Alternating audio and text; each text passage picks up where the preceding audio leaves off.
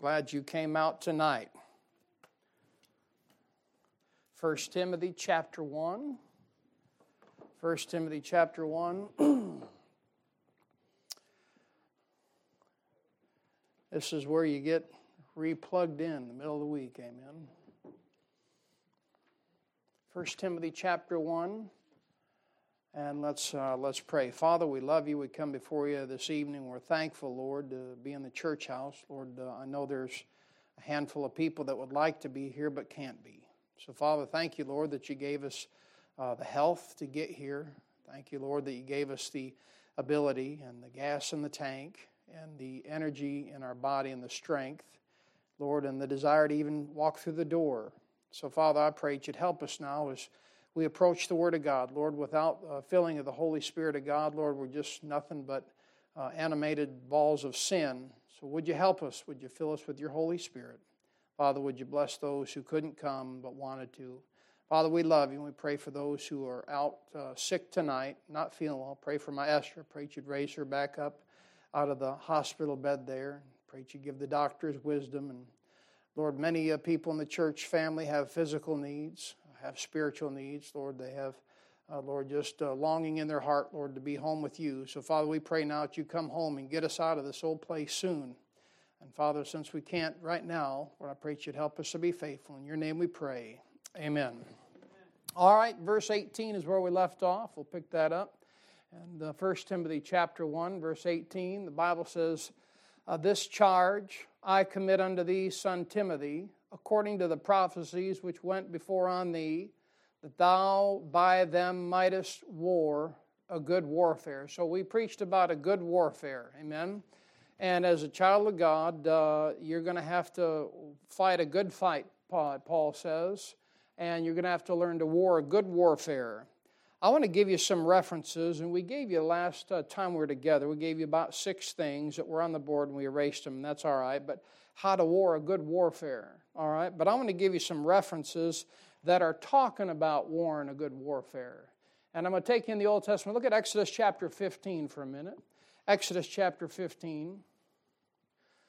Since a lot of Christians don't read their Bible like they should, amen, I probably would say that one of the greatest sins amongst Bible-believing people is a lack of Bible reading. And since Christians don't read their Bible like they should, a lot of times Christians are guilty of not knowing what the Bible says.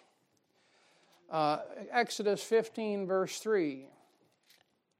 And it don't matter how you read it, how much you read it, how long you read it. I guess the thing is, are you just reading it? Amen. And the best way you're going to do it is just go ahead and start in Genesis and go all the way to Resolutions. Amen. And you're just going to have to do it. Eventually, my wife's real good at, she's got this chronology thing laid out, and she's all analytical, and she's real smart that way, and she does her Bible chronologically, and I get confused looking at the thing. But I just open it up, and I go Genesis, Exodus, Leviticus, you know what I mean, and go all the way through. But you're going to have to learn that. Look at Exodus 15, verse 3. Bible says the Lord is a man of war. The Lord is his name. Ain't that something? I'll take a quick side note here. I remember I got into a corporate position with the ice cream company. I had now advanced from the ice cream suit to the office suit. And they introduced me to this thing called email. It's pretty dangerous. And then this thing called email is a signature. And everyone, you have to put your signature. You know what I'm talking about? You all know what I'm talking about now. And everyone's familiar with the signature. And everyone's got their little fantastic saying there that establishes who they are. And I'm like, I got to come up with something special. I got to come up with something that's catchy. And the first thing I opened my Bible was Exodus 15:3. The Lord is a man. Yes, that's it. And so I put that on there. My boss emailed me. He's like, you can do what you want, but probably not coming off right. So I had it there for about a hot second and got rid of it. Amen. What are you doing? Selling ice cream or shooting people, man? But ain't that something? Most Christians don't know that about the Lord. Most Christians, if we're to be honest with each other, all they know is that God's love. And they might hear the preacher talk about God's merciful and God's grace and God has the personality of justice and His characteristics. But how about that? The Lord is a man of war. Ain't that something? We're talking about references on warfare. And verse is pretty plain, and the Lord's our leader. Look at Psalm 24. Psalm 24, verse 8. These are just some references that you would do well to mark about the Lord, about warring a good warfare. Now, the Lord, no doubt, He is a man of war. And you know what you find out? The more you read the Bible, He fights for Israel. He doesn't fight for the United States. And I know some people throw up in their, in their barf bag when they hear that, but He's not going to fight for the United States of America. He fights for Israel. That's plain as the nose on my face. Psalm 24, 8. And better yet, by the way, if you suffer for Jesus Christ, when you come back, you'll go ahead and fight for Israel too. And you come back on a white horse. You say, well, I don't like violence. Well, you better get used to it, because you'll be coming back hacking off heads, amen? You know why men like war movies? Because if you suffer for Jesus Christ, you come back, you can go hack some heads. Amen. And you won't have to worry about the psychological falling out of taking a man's life. It'll be a righteous thing. But enough of that. Look at Psalm 24:8. The Bible says, who is this King of glory? The Lord strong and mighty. The Lord mighty in battle. Isn't that great? The Lord strong and mighty. That's a great psalm. Look at 2 Chronicles chapter 13. Strong and mighty in battle. Now that's our leader. That's the God you and I serve. 2 Chronicles.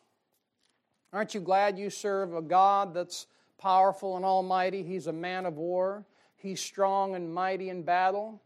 He's not going to sit down and politic with any of these nations. He's going to come back and He's going to wipe them out.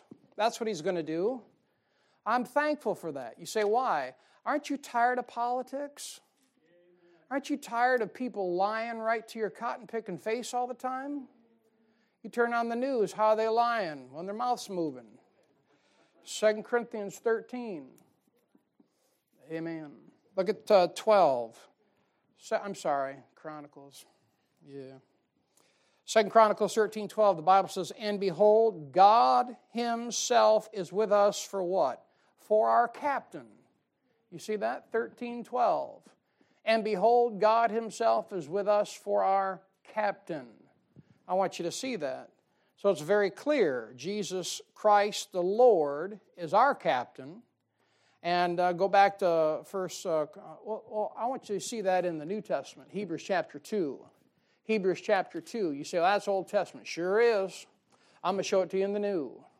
Hebrews chapter 2, verse 10. Jesus Christ is our captain. And we got a good one.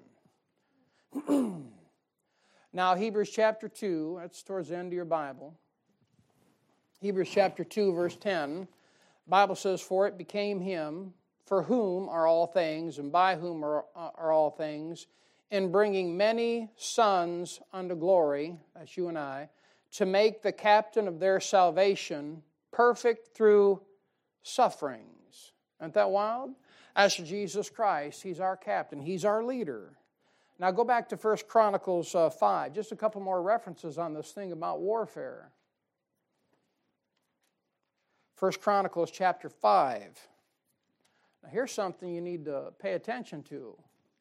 And never get the idea that it's anything but the Lord and who the Lord has in charge.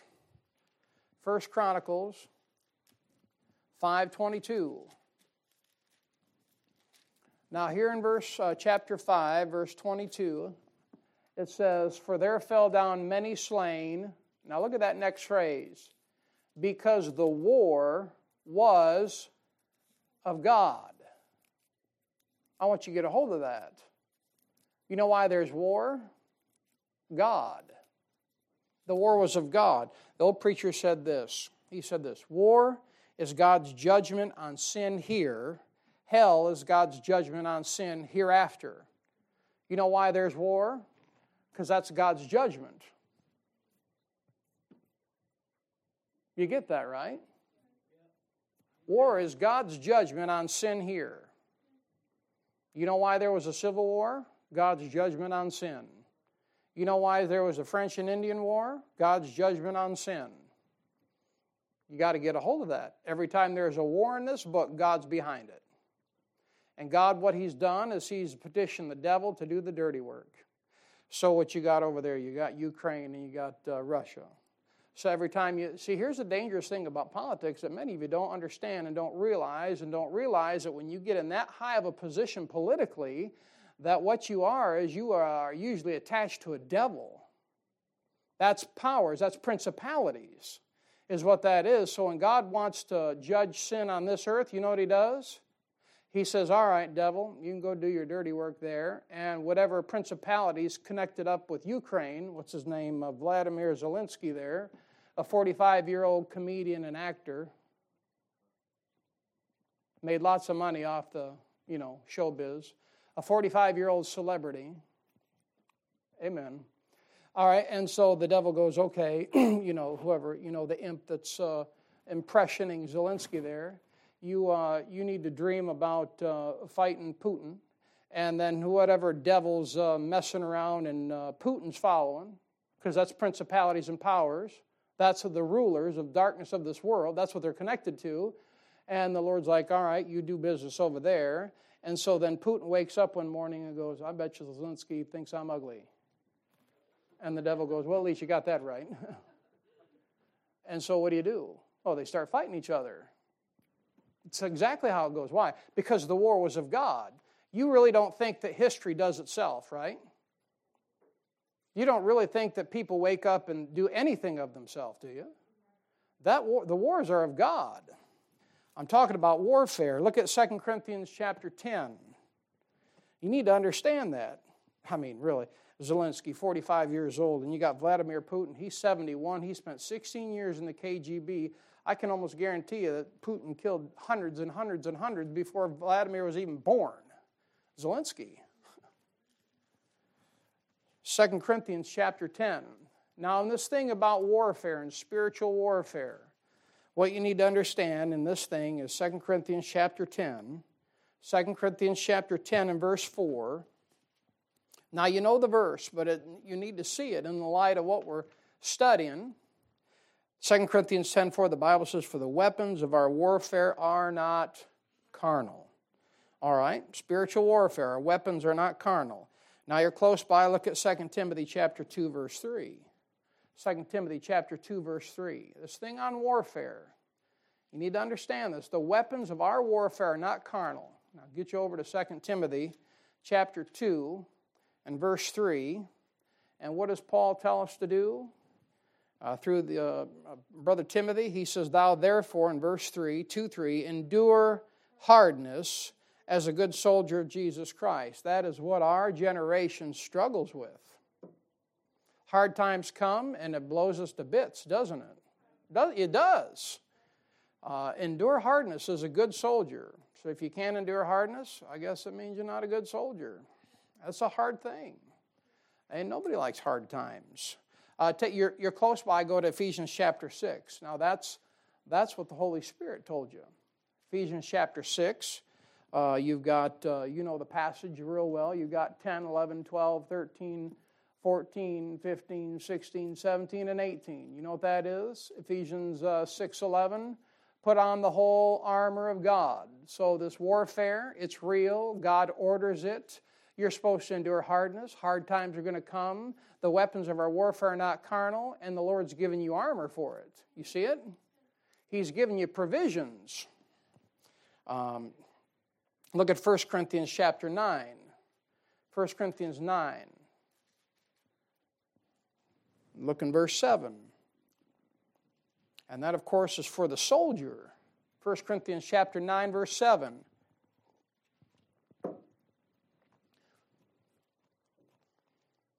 I wonder if every Christian this morning put on the whole armor of God, or they just woke up and went into the battle naked. I mean, you stop and think about if you knew you were going to face frontline fire today, physical frontline fire, would you not put on your Kevlar vest? Would you not put on your, whatever they're making helmets out of these days? Would you not put on your, would you make sure your weapon was clean? Wouldn't you make sure that you had extra rounds extra magazines? Would you not make sure that you had a sidearm and then one stuck down in your ankle or something? Yeah, I would. Wouldn't you make sure that the ammo you had, if you could afford it, would be like jacketed hollow points? So you wouldn't have to waste so many rounds? You say, what's the difference? Well, you shoot some milk carton with a little round ball ammunition, poke a hole in it and drain the water out, but you shoot that thing with a jacketed hollow point, the thing blows up. That's the one I want. I was trying to get that across to an evangelist back in about 2002. He's like, I don't understand it, Brother Jeremy. What does that even mean? I'm like, all right, honey, get the milk jug. And so we filled it up with water and put it out there. And we put in, I had a 45 at that time. And I said, shoot it with that. And he shot it with that and just, put a big old hole in there and just so the water just drained out. And take out the next one and put the jacket hollow point in that thing. Hit that, boom, blew all over the place. I said, which one would you rather carry? I'll take the jacket hollow point. Look at 1 Corinthians 9:7. Notice this. Paul says, who goeth a warfare any time at his own charges, and planteth a vineyard, and eateth not the fruit thereof, or who feedeth the flock, and eateth not the milk of the flock. All right, it says, who goeth a warfare any time at his own charges. Ain't that something? Ain't that wild? Now, let's just hit that thing for a second. Look at 1 Kings. I'm going to give you something here. 1 Kings chapter 20. Now, listen, you need to understand that the battles of the Lord, the wars of God, and you've been given armor, and you've been given weapons, and they're not carnal, and you're supposed to endure hardness. But I want to show you the problem with a lot of Christians today. And this thing is something everyone needs to look at. Here's the trouble in Christianity today. 1 Kings chapter 20. It's a great chapter. Look at verse 11. I'll back up to verse 10. The Bible says in 1 Kings chapter 20, verse 10, and Ben-Hadad sent unto him and said, the gods do so unto me and more also, if the dust of Samaria shall suffice for handfuls for all the people that follow me. And the king of Israel answered and said, tell him, let not him that girdeth on his harness boast himself as he that putteth it off. Now, this is about the only good thing King Ahab ever said, and here he had just a little bit of guts. And the reason that Ahab's got a little bit of guts is because, Elijah, he went down to Carmel there, and he made 450 prophets of Baal. He turned it into a non-profit organization, amen? And with all that sin out of the camp, and Israel purged of that part there, besides Jezebel still living, but he's got a little bit of guts because he took care of all the wicked false prophets there. And he's got a clear conscience. And he can finally face a fight against his enemies. And the reason you can't face your enemies sometimes is you got too much garbage. Amen. That was good. That was kind of the backdoor jab there. But here's the thing. Ben-Hadad, the captain of Syria in verse 10, what he's doing, he's bragging. He's bragging before the battle's even started. And that's what Christians like to do today. They're bragging because they want a firefight. Look, a firefight or a skirmish ain't the war. And Christians brag all the time because they got a few enemy and they captured them and they brought them over to the captain. Everyone's running around, running their mouth and bragging. But listen, that's not a good warfare. When you brag at what you think you're going to do, that's not being a good soldier. That's not a good warfare. Now look at verse 11. Here's Christianity today. And the king of Israel answered and said, tell him, let not him that girdeth on his harness boast himself as he that putteth it off. So here's a guy, Ben-Hadad, and he's just ready to put on his armor. He's getting ready to put on his armor, and he's already bragging like he's won the war. And that's a bad sign in a Christian's life, boasting before they even got out in the battle. And you'll hear Christians, I've heard Christians say it, you probably heard it. They say, I'm going to do this, I'm going to do that, I've done this or I've done that, and they'd never been out to battle before. They're just bragging. They ain't even put their armor on. And you need to watch out for that. Now let me give you this thing here. Now I will look these things up, and there's now about 8 of them, but there's about 4 main discharges in the service. There's 4 main discharges in the service. Now there's some smaller ones, but we don't worry about those. So first of all, the first discharge in the service is an undesirable discharge or a dishonorable discharge. And that means that you're not desirable for military service. That's an undesirable discharge or a dishonorable discharge. That means you're a deviant or a pervert. It used to mean that you were a queer. But now the queers have infiltrated the ranks, so it can't mean that anymore. It just means you're a deviant. It means you're not fit to be in the service. Remember, we're talking about war and a good warfare. And so the number 2, there is a general discharge, and that means someone gets discharged just for general purposes. In other words, something that's bad, but not as bad as being dishonorable. All right? And then number 3, you have a medical discharge. A medical discharge, that's something wrong with you medically, one arm shorter than the other, one ear's missing, or, you got one eye, or whatever. Something wrong with you, and in peacetime, usually those medical requirements are stiffer. And then, of course, number 4, there's an honorable discharge. And that's being discharged from the service for honorable reasons. And, of course, finishing your course, finishing your term, finishing your duty, doing a job well done. And look at Ecclesiastes chapter 8. I want to show you this. Ecclesiastes chapter 8. We're talking about discharges in the service. I never was in the service. I've often thought about going in, but I thought I was going to be in law enforcement, and the Lord changed my course. And thankfully did. But Solomon, the wisest man next to Jesus Christ, in Ecclesiastes chapter 8, look at verse 8. Look what he says. He says, no, we don't want to read that. That's Song of Solomon. That's kind of difficult there. Yeah, that's rough. Don't run 8:8 on Song of Solomon. Talking about being a deviant, man. Y'all are looking at the Song of Solomon. I know you are. Bible says in Ecclesiastes 8:8, there is no man that hath power over the Spirit to retain the Spirit, neither hath he power in the day of death, and there is no discharge in that war. You see that? When you get discharged? When they put you in a box. There's no discharge in this war here. And listen, I don't want a general discharge. I pray to God I don't have a medical discharge unless He wants me to have one. And then if He does, He'll have to give me the grace to go through it. I definitely don't want a dishonorable discharge, but I want an honorable discharge for Jesus Christ. I really do. Now let me give you a couple things here. How something about the service. Here's something about the military that's like Christianity. All right. Let me give you this. Number 1, you got to join, unless there's a draft, but you got to join up. When you get saved, you become a soldier in the army of the King of Kings, but you still got to join up. A lot of Christians are saved, but they never joined up. Isn't that wild? Just kind of fell off right there. A lot of Christians are, amen? You trust Jesus Christ, you're saved. How many Christians they don't do nothing for the Lord? Why? You got to join up. What happens the first thing that happens when you go into the service? Some of y'all know. They change your appearance from a civilian to a soldier. That's what they do. Now look, I know a uniform doesn't make a soldier. Did you hear that? Just because someone puts on a uniform doesn't make them a soldier. Amen? But even an undesirable or dishonorable discharged soldier, if he walks around in a uniform, you'll think he's a soldier. So your appearance is very important, and the reason they shave those guys' heads is to identify you. So every man ought to cut his hair.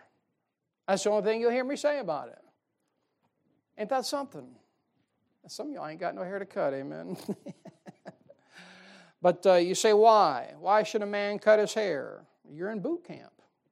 You see that?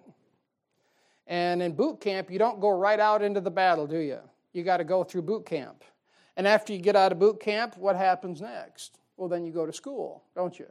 You got boot camp, and then you got school, whatever you're going to specialize in. You're going to be a sniper. You're going to be a whatever. You're going to be a tank repair guy. Or you're going to be a chief cook and bottle washer, or whatever you're going to be. You're going to be a jarhead and be in the first 50,000 that run in and get shot. You're just a bullet stop. That's all you are. Amen. But after boot camp, you got school, and then comes the battle. That's how it goes. Boot camp, schooling, and then the battle. And that's how the military works. By the way, that's how Christianity works. You don't get saved and go right into battle. I mean, even stop and think about Israel. When the Lord got them out of Egypt, He protected them. They had to get schooling before they went into battle. You see that? All right. And it all do you good to keep in mind that the likeness is there. And a Christian, you ought to be militant in your Christianity. I'm going to lose some of you on this one, but that's all right. I believe you should be militant. When it comes to your job, you're militant. When it comes to your sports, you're militant. You know facts, you know figures, you know schedules, you know times, but why shouldn't you be militant in your Christianity? Why militant about everything else? Why militant about your flesh but not your spirit? And I know the problems. I know the unbalance that comes with that thing. You can get unbalanced, and you can be all hoorah and gung-ho for everything and just be a burr in everyone's saddle and ain't got enough sense to come in. I understand all that, but you ought to be militant in your Christianity. Amen. If it came to, see, what happens is when a young man gets fired up for Jesus Christ, he gets full of zeal, and he lacks knowledge. But I tell you what, if I had a choice between the two, I'd take zeal over knowledge. Because a lot of Christians I've met over the years, they're full of knowledge and their head's so big, and they walk around, they can't even get through the door. Their stinking head's so big, they think they know so much, and they ain't got no zeal, and they won't pass out tracts, they won't witness, they won't tell them about the Lord, and they're sitting there with a big head.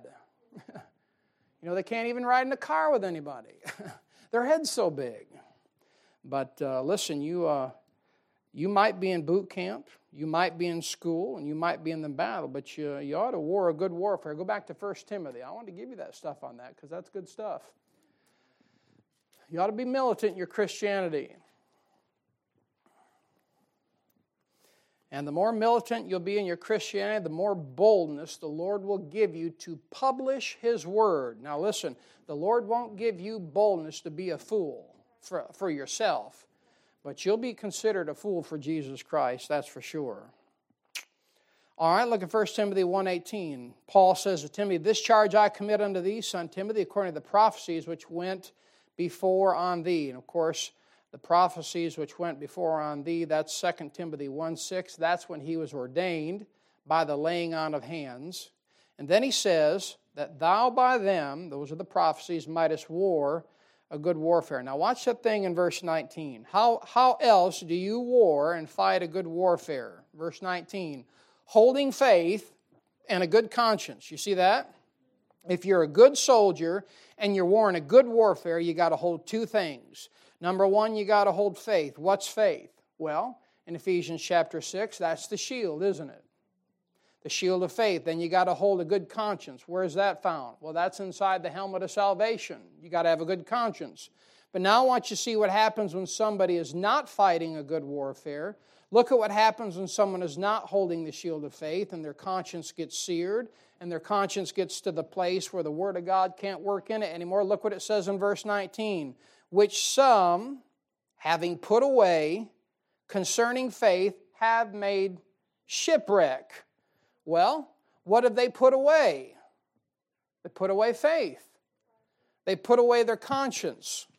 They put away their faith and they put away their conscience. They put away warring a good warfare in 18. They put away the grace of God. They put away the pattern of God in verse 16. They put away the honor of God in verse 17. They put away the glory of God in verse 17. And what happens? Well, the verse says when that this is put away, it says, some, having put away concerning faith, have made shipwreck. It's right there. And you can tell. Verse 16, when someone doesn't want to suffer for Christ anymore, they're going to eventually be shipwrecked sooner or later. I mean, sooner or later, they're going to give up. I'm not excited to tell you that, but that's how it goes.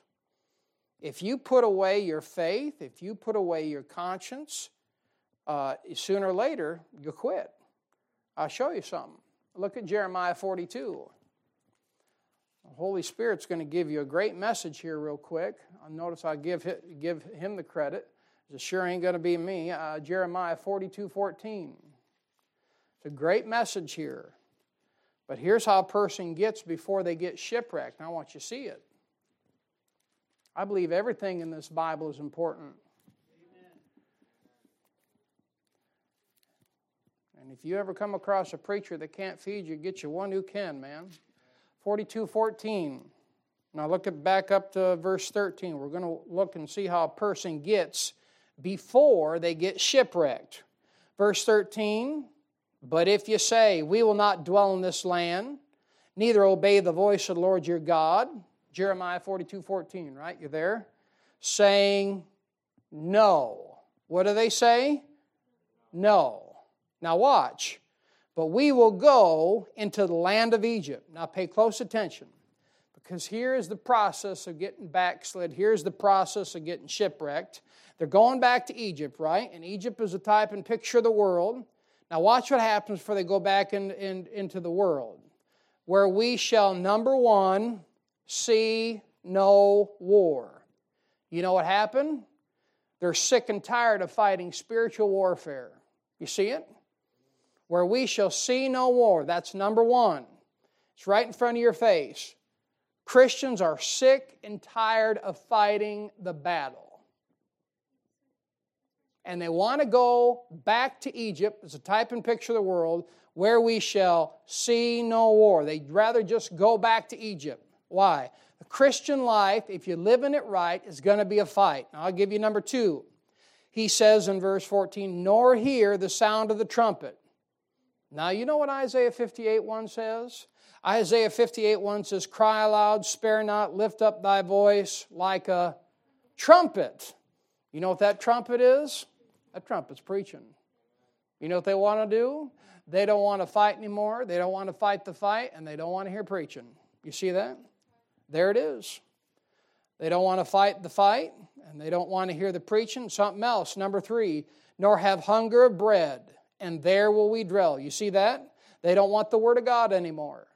They don't want to fight the spiritual battle that you're going to have to face every single day. They don't want to hear preaching, and they don't want the Word of God anymore. They're going back to Egypt.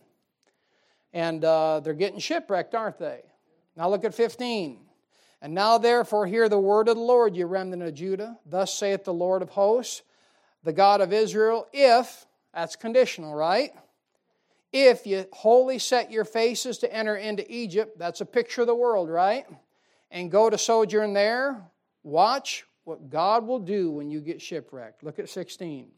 Then it shall come to pass that the sword which ye feared shall overtake you there in the land of Egypt, and the famine thereof you were afraid shall follow close after you there in Egypt, and there shall ye die. Shipwreck. What you got, Christian, is you got an outline by the Holy Spirit of God. There you shall, that's spiritual death. I'm not talking about a spiritual, that's a spiritual death.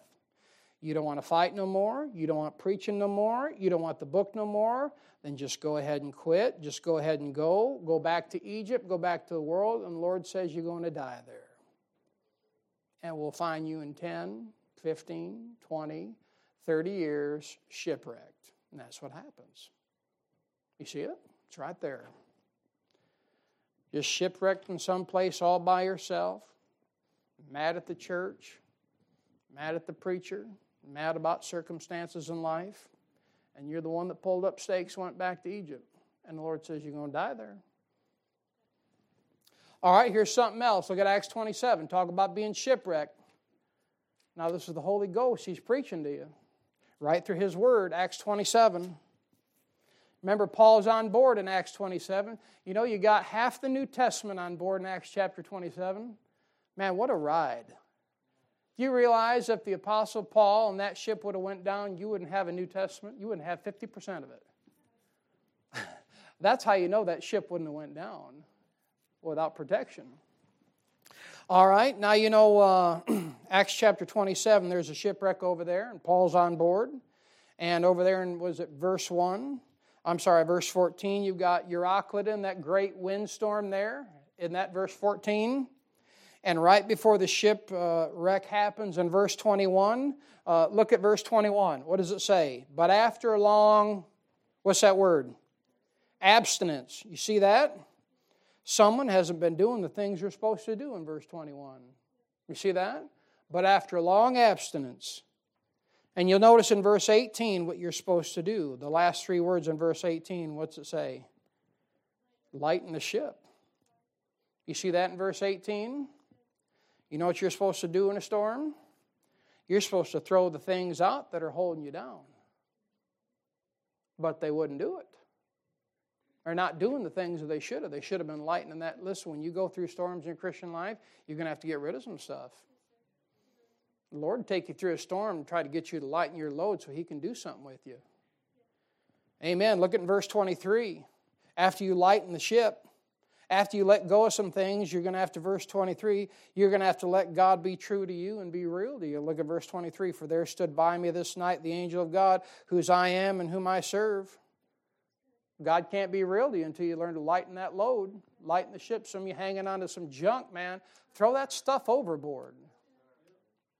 Why? You're about ready to be shipwrecked.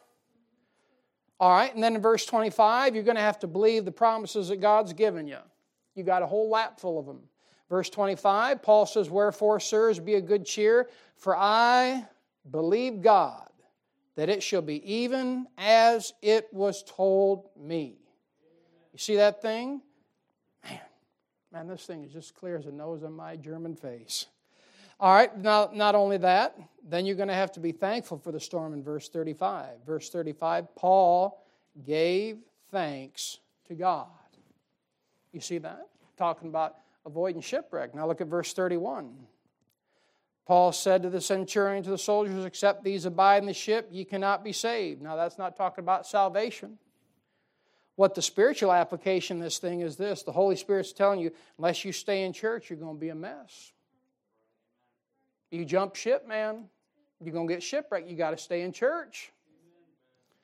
You're going to be in a mess. You're going to get shipwrecked. I've seen them. I could tell you plenty of individuals, and I ain't gonna, that are completely shipwrecked, that used to listen to the preaching, shipwrecked, but now won't listen. But that's about being shipwrecked. Now let me show you some ways not to get shipwrecked in your Christian life. I want to give you some ways before we get out of here tonight. Now listen, if you obey these things, you won't shipwreck your Christian life. I'm trying to help you. I'm not just trying to tell you stories and give you, you've had 3 sermons already. Now I know I'm not preaching them, but you know what I'm saying. You've had 3 sermons already with points, and all right, but if you disobey these things, you will shipwreck your Christian life. All right? Now, first of all, there's a condition on these verses we're going to run. And if you do what these verses, God will bless you. If you do what these verses say, God will bless you. How many of you here want a blessing? You want a blessing? All right, you got to do what these verses say. And if you don't, you're going to shipwreck your Christian life. Take your Bible, go to Job chapter 6. Job, we're talking about avoiding shipwreck. Job chapter 6. And watch what this Bible has to say about people which err from the faith and people who become backslid and shipwreck. You know what I know about people getting shipwrecked? It doesn't happen overnight. When someone gets shipwrecked, it hasn't happened overnight. This thing takes a process of time.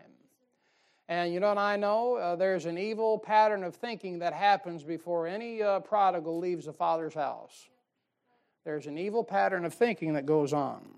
Look at Job 6:24. Here's another good message here by the Holy Spirit.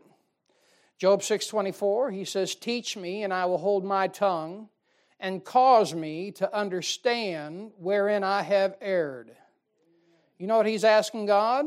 He's saying, God, show me where I did wrong.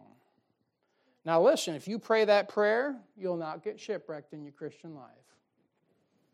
If you regularly pray that prayer, Lord, show me where I'm wrong. Show me where I erred. You see that? That's Job 6:24. But if you don't ask God to show you where you erred, you're on your way to the bottom. You're going to shipwreck your Christian life. If you don't ask the Lord to show you where you're wrong, and you're going to get shipwrecked. Now I'll show you another one. Look at 1 Samuel chapter 26. 1 Samuel chapter 26. 1 Samuel chapter 26, verse 21.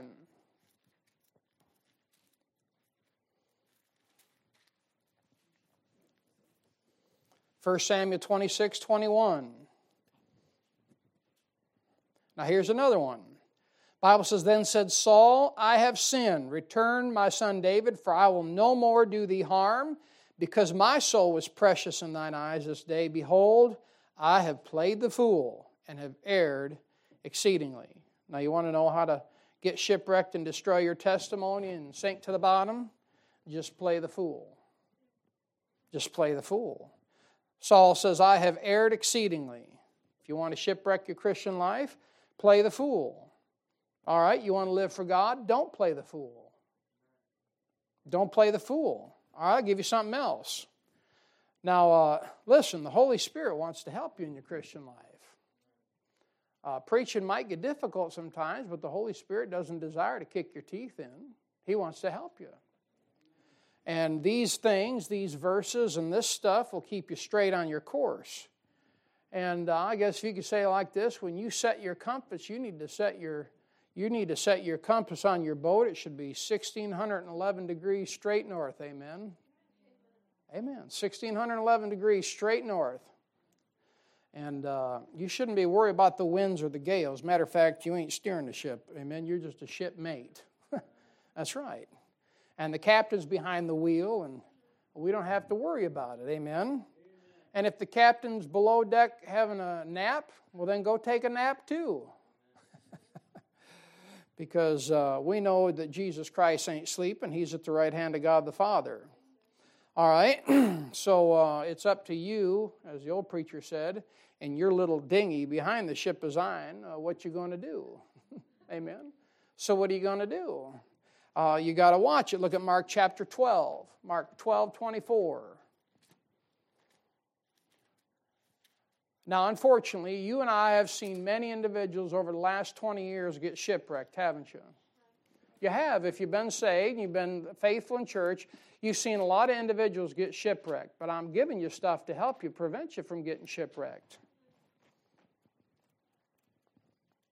All right, Mark 12:24. The Bible says, and Jesus answering said unto them, do ye not therefore err, because ye know not the Scriptures, neither the power of God? All right, you know how you're going to shipwreck yourself in your Christian life? You're going to shipwreck yourself in your Christian life by not studying the Bible. Pretty simple, ain't it? You've got to study that book. Amen. Amen. If you don't know what the Scriptures say about things, it'll mess you up. Listen, there is no time in the Christian life that you ever not commanded not to study. I don't care if you're 100 years old, you should still be studying that book. If you don't know what the Scripture says, it'll mess you up. You'll mess up your life. All right, something else that'll shipwreck you. Look at 1 Timothy chapter 6. A couple more, we'll be done. 1 Timothy chapter 6. I don't want to shipwreck my Christian life. I don't want the Lord to go, all right, Evans, I've had it with you, and up on the shelf you go. I don't want to be on a shelf. Just like I never wanted to be on the bench. I never wanted to be on the sidelines. I wanted to be in. I wanted to be in taking the hit or giving the hit. Amen? I didn't want to be hurting. I wanted to be applying the hurt. Amen?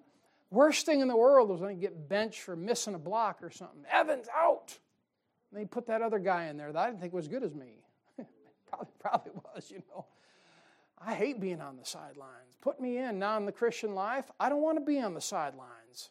I wish I could clone myself. I really do. I want to serve. I want to serve in any way I can. I wish I could clean the church. I wish I could cut the grass. I wish I could do the windows. There's just not enough hours in the day. I don't want to shipwreck. 1 Timothy 6:10. I remember this, I don't know if you're there or not. I remember this year after year after year after year over there in Lupton. Missionaries had come through. And I knew the Lord called me to preach. And every time a missionary come through, I'm like, oh, here it is. Here it is. And I'd say, can I go? And the Lord's like, no. I'm like, oh. And every missionary come in, I'd surrender to go. I want to go. I want to go to wherever. I want to go to Africa. And finally, I told my wife, we're going to go to the Arctic Circle. She's like, you're nuts. I don't know if she said that, but she implied it, amen. In the original Greek, she implied that I was nuts. I was willing to go anywhere, and the Lord just never dealt with us in going to the mission field anywhere. We even went to Canada for 1 year, not for 1 year, but for a few weeks. when just Julie and Esther were around. And we went over and prayed. We tried to get things stirred up. You ever do that in your Christian life? You go over there and look spiritual. We tried to get things stirred up. Oh, we went over there, prayed over some in the city where the crime was high and, and all this. And like, what'd you feel? It's cold. I feel nothing, man. I was freezing to death. Came home, went to work for the ice cream company. Just serving the Lord. All right, 1 Timothy 6:10. But man, I tell you, I'd surrender to go everywhere, including my neighbors across the street. Amen. I'm not going to surrender to go and then not surrender to go across the street. Amen. And neither should you. Look at 1 Timothy 6:10. The Bible says, "For the love of money is the root of all evil, which while some coveted after, they have erred from the faith and pierced themselves through with many sorrows." I'll tell you what, you get the love of money, you'll shipwreck your life. You better listen. Now, some of these old-timers and older folks have been around. They can tell you something. And people often equate material blessings with spirituality. That ain't the truth. I could name you a dozen men right now that left this church here, and they would tell you that God is blessing them because they have more money now than when they went here. And they'd say, well, I'm making more money now than I've ever had before. And because you're making money, you think you're being blessed by God? What are you, stupid? Don't you see that? For the love of money is the root of all evil. And you and I were told to walk by faith, not by sight. And just because someone hands you a $100 bill, you think it equates to being more spiritual? Maybe the Lord feels sorry for your wife. I don't know. Look at verse 20, something else. O Timothy, keep that which is committed to thy trust. Avoid profane and vain blabblings. That'll work. Babblings and oppositions of science falsely so called, which some professing have erred concerning the faith. All right, it'll cause you to err from the faith and cause you to shipwreck if you're not careful. Your education. Your education will shipwreck you. You'll get to thinking that you know more than God does. I know folks like that. They get to thinking they're so smart. People think they're so smart, the preaching don't even bother them anymore. And you get to thinking that your King James Bible's got problems with it. You know what the problem with your King James Bible is? The person holding it. Amen. He says, your Bible ever have any problems? Yes. What? When I hold it. I'm the problem. Gary Duty said, when you read it that there's something wrong with you. That's it. But you've got to be careful. You can't let your education shipwreck you. And if you don't watch it, you aren't careful, your education will cause you to sit in judgment of the Word of God. It'll shipwreck your life. I'm going to give you two more here. Hebrews chapter 3. We want to avoid shipwreck. I don't want to be shipwrecked in the Christian life. People try to make that thing being shipwrecked has nothing to do with salvation. It has to do with your testimony and you finishing right for Jesus Christ. Hebrews chapter 3.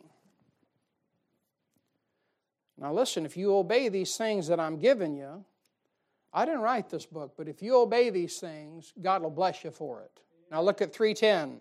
Hebrews 3:10. The Bible says, "Wherefore I was grieved with that generation and said, they do always err in their heart, and they have not known my ways." You see that? You got to keep your heart right. Christian, you got to keep your heart right every single day. You've got to question yourself. Every chance you get, you say, Lord, is my heart right with you? That old hymn writer, is thy heart right with God, washed in the crimson flood, cleansed and made holy, humbled and lowly, right in the sight of God? You've got to watch your heart. You've got to keep your heart right.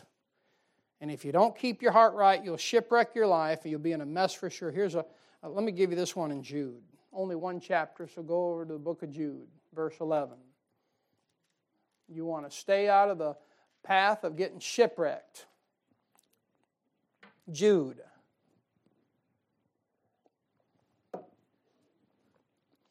All right, Jude, verse 11. The Bible says, "Woe unto them, for they have gone in the way of Cain." Now, I want you to notice here, first of all, that the way of Cain is unrepentance. The way of Cain is unrepentance. You know what I've learned over the years? You can sit underneath preaching and sit under it and sit under it and sit under it and never repent. And when you don't repent, you know what preaching does? You know what the Word of God will do to you when you sit under it and you won't repent? It'll make you hard. It'll harden you. You'll get hard as a rock. You'll get hard as titanium or tungsten carbide or whatever that thing is. Isn't that tungsten? Is that the hardest? You'll get as hard as tungsten carbide. Why? You won't repent. Just sit under it. And the more he preaches, you just get hard. That's why when you run into Christians and they're bitter, they're unrepentful. You see that? I know my finger's pointing down the middle, but I want you to understand that. When you run into Christians that are bitter and mad and angry, they've listened to preaching, but they've never taken care of the repentance thing in their own heart. That's the way of Cain. And you know, when you don't repent, the Word of God will harden you to where you will no longer want to repent. Now listen, if you want to repent, man, that is a blessing. There's been times in my life I've wanted to repent. And there been times, thank God, because there have been times in my life I didn't want to repent about nothing. I just wanted to be mad. Why? There's something about personality. When I'm mad, it kind of adds something to me, who I am, right? You work at them with the shop, they're always mad about something. Now, if that person, you came into the work one day and they're no longer mad, well, what happened? Are they okay? You see what I mean? See the attention? When you're mad all the time and people know it, everything's about you. You've got to suck all the oxygen out of the room, right? You got to watch that. That's unrepentful. You know what bothers me as a preacher? You say, oh, my soul, a lot of things. No. You know what bothers me as a preacher is not who goes to the altar. That's not what bothers me. It's the fact that sometimes there's people that never go to the altar. That bothers me. Because that shows me they may be going in the way of Cain. I'll show you something else in that verse. Verse 11. Woe unto them, for they've gone in the way of Cain. There's your unrepentance. And ran greedily after the heir of Balaam for reward. So not only is there unrepentance in verse 11, but there's rebellion towards authority in verse 11. And ran greedily after the heir of Balaam for reward, and perished in the gainsaying of Korah. Now you remember what happened with Korah, Dathan, and Abiram. Just about 2 months we preached about them fellers there. They tried to get everyone to go against Moses. You see that? Now look, you'll err if you do those things, and you'll shipwreck your Christian life. Now let's bring this thing back to 1 Timothy 19 and shut it down. All that to preach about being shipwrecked. I believe the Holy Spirit had something to say tonight. Something to say to everyone here.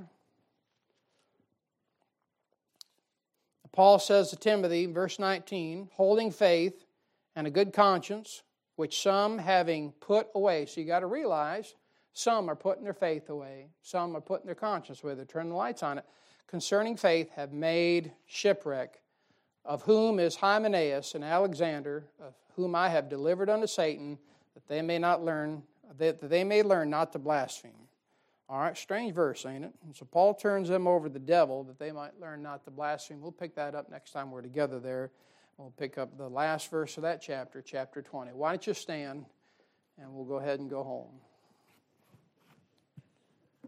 Don't get shipwrecked, Christian.